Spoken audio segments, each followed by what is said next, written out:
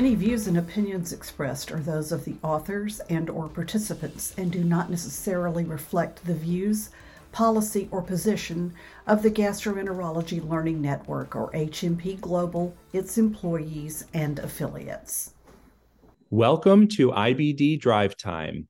My name is David Rubin. I'm a professor of medicine at the University of Chicago, and I have a secondary appointment in the McLean Center for Clinical Medical Ethics, which is of particular relevance to the topic we'll be covering today. Today, I'm joined by two world-renowned experts in IBD, and we're going to be discussing the ethics of clinical trials in IBD. I'm really excited that joining me are both Professor Severine Vermeire and Professor Dan Turner. Severine Vermeire obtained her MD degree at the Catholic University at Leuven, Belgium in 1995, and then her PhD subsequently. And she's currently a full professor there. She's known throughout the world for her research and leading efforts in clinical trials and bringing new therapies to the field of inflammatory bowel disease, but also in studies that have led to better understanding of the mechanisms of inflammatory bowel disease. And I'm really delighted that she's here today for this topic with us. Hi, Severine, how are you? Hello, David. I'm fine, thank you. And thank you for having me for this interesting podcast. You bet. My second guest is Professor Dan Turner. Dan is a professor of pediatrics at the Hebrew University of Jerusalem and holds a PhD in clinical epidemiology from the University of Toronto. He's been the head of the Pediatric Gastroenterology and Nutrition Unit at the Shaare Zedek Medical Center in Jerusalem since 2008 and is the director of the Pediatric IBD Center and Research Unit there. He's also co-chaired the European Crohn's and Colitis Organization and European Society for Pediatric Gastroenterology, Hepatology, and Nutrition guidelines for the treatment of children with IBD. So you can see that Dan is a perfect guest to be joining Severine and me to talk about this topic. Hi, Dan. How are you? Hi. Good evening. Good afternoon. Well, I'm delighted that both of you are here, and we have had our group and individual conversations about clinical trials in IBD and how we can get new therapies to the patients who need them. I thought I would start with just a general question so we get everyone on the same page. What are the current challenges to recruiting patients into the clinical trials of IBD? And maybe, Severine, you can start us off there. I see a few challenges, David. Certainly in our center, which is a referral center, it becomes increasingly difficult to find or identify patients that have not been exposed to too many treatment options, or in other words, that have not become too refractory. That's certainly one challenge.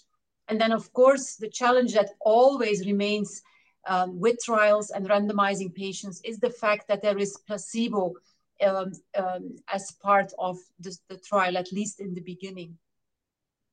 Yeah, and we've had some problems. The numbers quoted have been as low as 0.1 adult patient per site per month getting enrolled into some of these pivotal trials. So you can do the math in a study of 700 or 800 patients, how many sites you might need and how long it can take to actually enroll successfully. Dan, what are the other challenges that you might add to the list? So placebo for sure, but I think the harsh eligibility criteria in general is a big problem, especially in children, but generally. And I would name two in particular. One is a long washout period from previous biologics. So if you need to have 8 weeks since the previous biologic and the patient needs to stay in a moderate to severe status, otherwise he's not eligible for screening, then if you have valid alternatives outside the trial, so very few patients will choose this path. And the other criteria, which is problematic on the same page, is the long screening period. So once you screen, once they finish the washout period and you start screening and you wait another 3 weeks or 4 weeks until everything comes back from the central lab and the CELTA reading, and until this happens, many patients just drop out and they just require treatments outside the trial. Yeah, so on the one hand, it's nice that we have some newer options and many options for some of our patients to consider treatment for their Crohn's disease and ulcerative colitis. On the other hand, we recognize that those options are often being preferred over exploring new treatments, and especially when patients have to be screened so rigorously or when inclusion criteria are too strict. So what's the whole purpose of placebo? Severine, what are the benefits of having placebo arms in clinical trials, maybe more historically than currently, but can you just briefly mention why the FDA or the EMA have favored placebo? Yes, sure. Of course, we know that placebo provides a greater scientific reliability of the results of your trial. So from a methodological point of view, there certainly is an advantage of having placebo in the trial. The potential efficacy, I think, of a drug can really be observed without exposing too many patients to a potentially new treatment.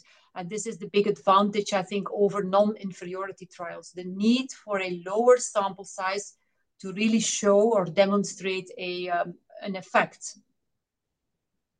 So I think that's an important point. The concept of non-inferiority is something we don't talk a lot about, but in general, you need a much larger sample size to show that two treatments are not inferior to one another, or another way to say that is that neither is superior to the other than when you have a placebo arm. On the other hand, it raises the question of clinical equipoise, or whether there's an equal likelihood in the investigator's mind that the patient may or may not respond to either arm of the trial. So Dan, how do you approach the question of clinical equipoise when there's placebo, or maybe you don't think there is any longer? Personally, I don't think there is anymore. We managed to ditch placebo in pediatric trials a few years before, when we united all pediatric organizations and members in a global campaign. We discussed this with the EMA and the FDA. We wrote position papers. We voted. More than 100 voting members of 5 organizations globally, with a consensus of 93% that placebo should not be used in pediatric trials.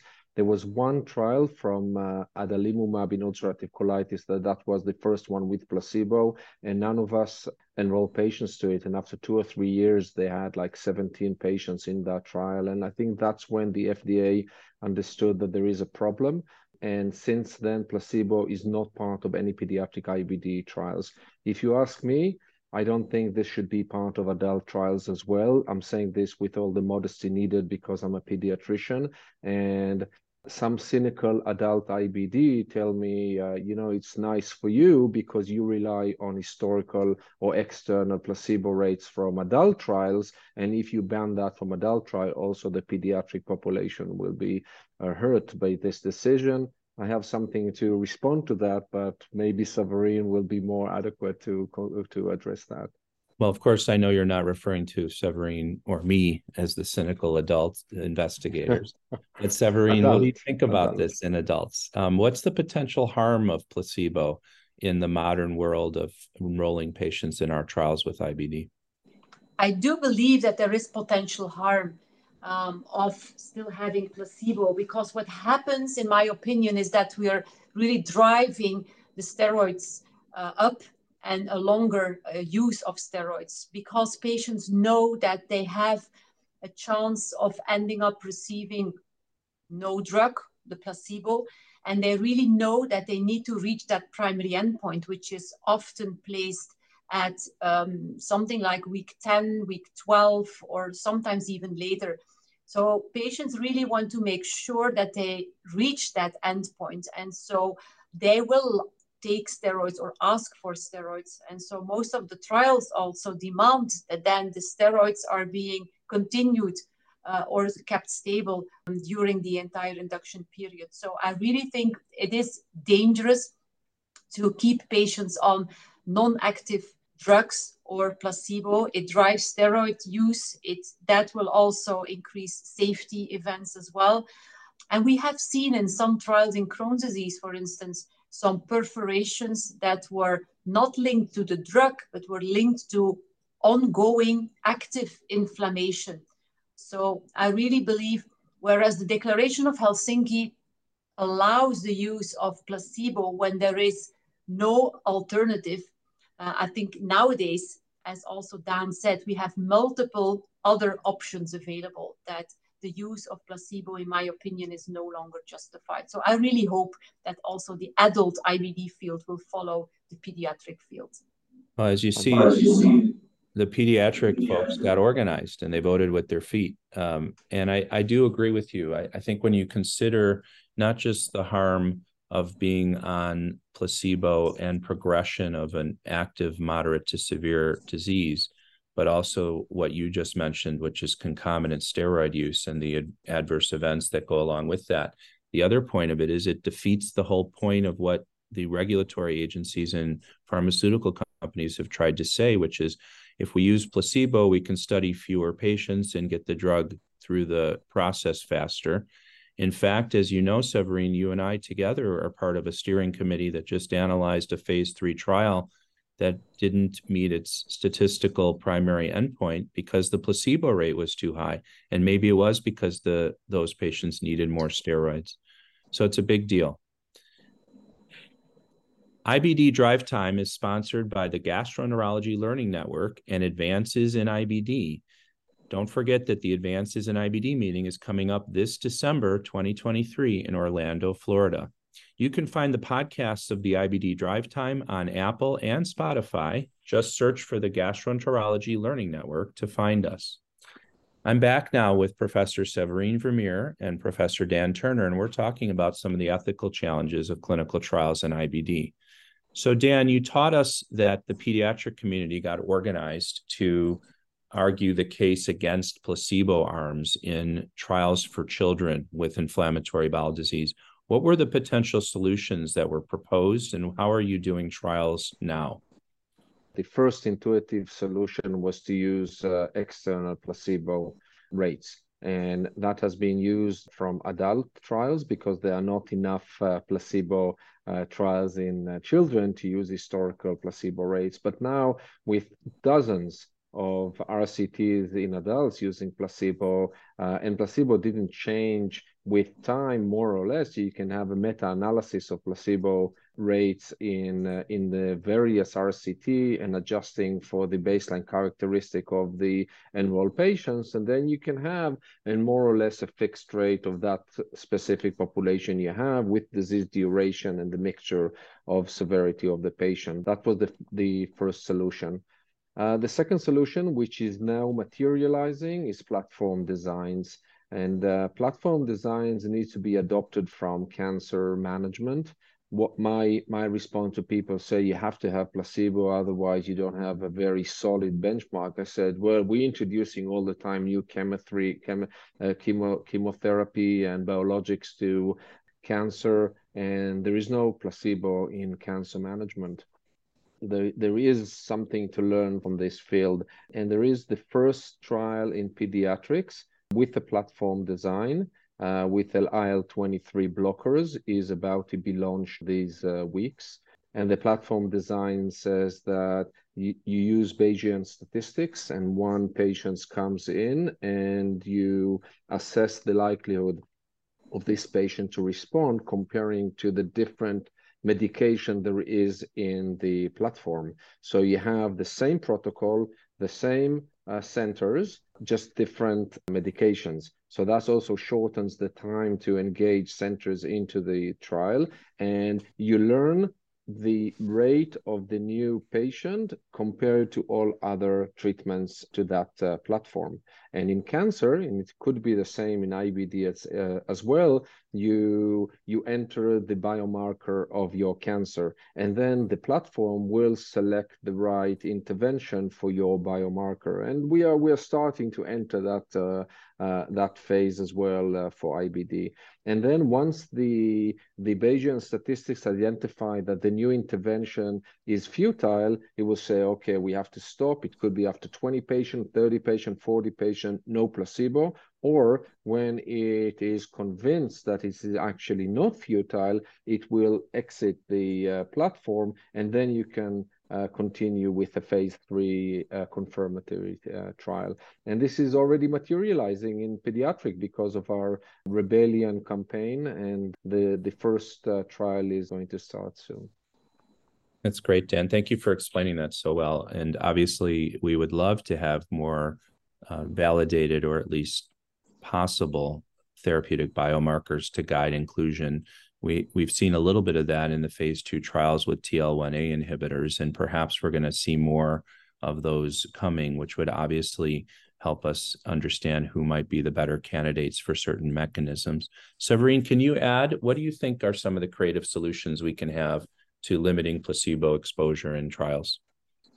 I think we simply also need to think more of having active comparator trials before really approval. Now we're having those after a drug is approved, but we don't need any me too drugs, right? We need drugs that are significantly better and having a better efficacy and safety to the options that we use daily. And now with having at least 5 different MOAs that we have really been familiar with, I think new drugs should just explore the efficacy and their safety against some of these 5 MOAs that have become our standards now. So I see well that anti-TNFs or vedolizumab or perhaps ustekinumab and IL-23 may become the standards, and we are comparing against these standards, and new drugs need to show that they are at least, I would say, and then it comes to what is at least, is it 10, 15%, 20% better and as safe or safer? So they need to show an added value. We really need to step away from having a 6th MOA with a similar efficacy and a similar safety. Yeah, I do agree with you. And there's a lot we can learn from the cancer experience. One is, of course, that they protocolize most patients and they're organized in that regard. And some say, well, that's because they can do molecular tumor and tissue typing. But honestly, they started doing that way before they had those markers. And those came because they were organized and protocolized. And I think it would be a big lift, but it's certainly something in IBD we should be exploring more actively. The other, of course, when you talk to patients, is both a therapeutic misconception of what we're trying to do in trials, as well as the aversion to having too many interventional procedures like colonoscopies, and the advent of things like intestinal ultrasound as endpoints or other surrogate and appropriate markers, I think can make trials more acceptable to patients and successful for all of us. So that gets me to my last point for today, which is to ask both of you, how do you talk to patients about participation in a clinical trial? What do you tell them? Perhaps Severine, you can start, and then Dan, you can tell us how you do it, talking to parents and patients. Yeah, it's a very difficult one, really, and certainly the placebo aspect is difficult to explain to patients. We try to engage patients early on in participating into trials and not wait until they have really exhausted all of the therapeutic options, because then, of course, when nothing else is available, it's easier to perhaps accept a trial with a new drug, including placebo. But it's not very easy, and it requires a kind of altruism, I would say. And I also tell patients that the drugs that perhaps they are receiving now were approved on the market thanks to other patients that were in a similar scenario, have really accepted to take part of the trials. And because we had those pioneer patients, and the drug is now on the market and has benefit perhaps the patient who's sitting in front of you.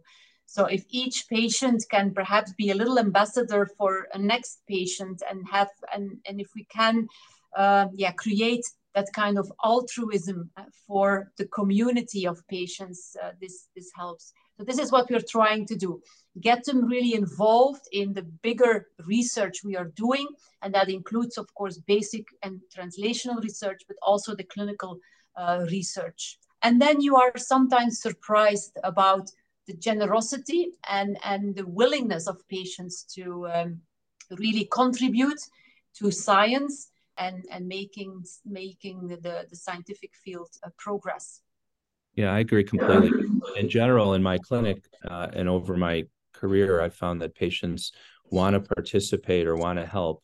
It's the challenge of participating in an interventional therapeutic trial certainly in the US and in a tertiary center, as we've discussed, that brings us new problems to address. And I do discuss with patients the option to pull out of the trial at any time, that they can get open label drug, that maybe there's a 4-to-1 randomization scheme where they're less likely to get placebo, but it keeps coming up as a challenge for us.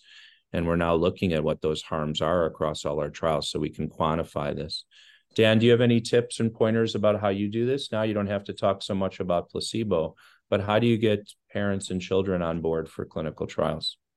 So with parents, it's more difficult because the altruism that Severine you talked about is the basis for any enrollment in clinical trials. But by law and by ethical rules, parents cannot be altruistic on behalf of their children. They have to make decision for the benefit of that specific child. And this is a controversy. After the age of 18, you can decide to compromise with your health, to help other people. A parent cannot do that for their children. Otherwise, is violating the basic rules of being a parent. So every trial that is being initiated in pediatrics needs to have an added benefit for the patient and for the child. And often it's easy to achieve that if we think that the trial needs to mimic the way the patient actually being managed in clinical practice. Sometimes they have an early escape to combining biologics, maybe think that they cannot have access as part of clinical practice, no placebo, short screening period, easier access to drug levels or other things that may be more difficult to achieve. And if we think about it like that, and you say, okay, this is a trial that I would be happy to, or I will be favorably considering to enroll my child into that trial, and then it's easier to reflect that to the parents themselves. This has been such a good conversation, and I knew I had the right guests when I invited both of you to talk about it. Obviously, there's still a lot of unmet needs in IBD, and so we need to move forward in a thoughtful way to engage our patients and enroll folks in clinical trials so that we can do better for our patients and do better for the field. And so I think that this conversation and others that we're having now should move the field forward, and I look forward to working with both of you to advocate for improvements in the way we do these things. I want to specifically thank my guests, Professor Severine Vermeire, who's with us from the Catholic University in Leuven, Belgium, and a world expert in the clinical trial space, and Professor Dan Turner, who's at the Hebrew University of Jerusalem and equally expert specifically in the pediatric IBD space, but has influenced our field on the adult side very much, as you've heard today. Thank you both for being here with me and for all you do for our patients. Thank you, David. Thank you, David. This has been IBD Drive Time. I really enjoyed it, and I hope that you'll join us for the next episode. Take care.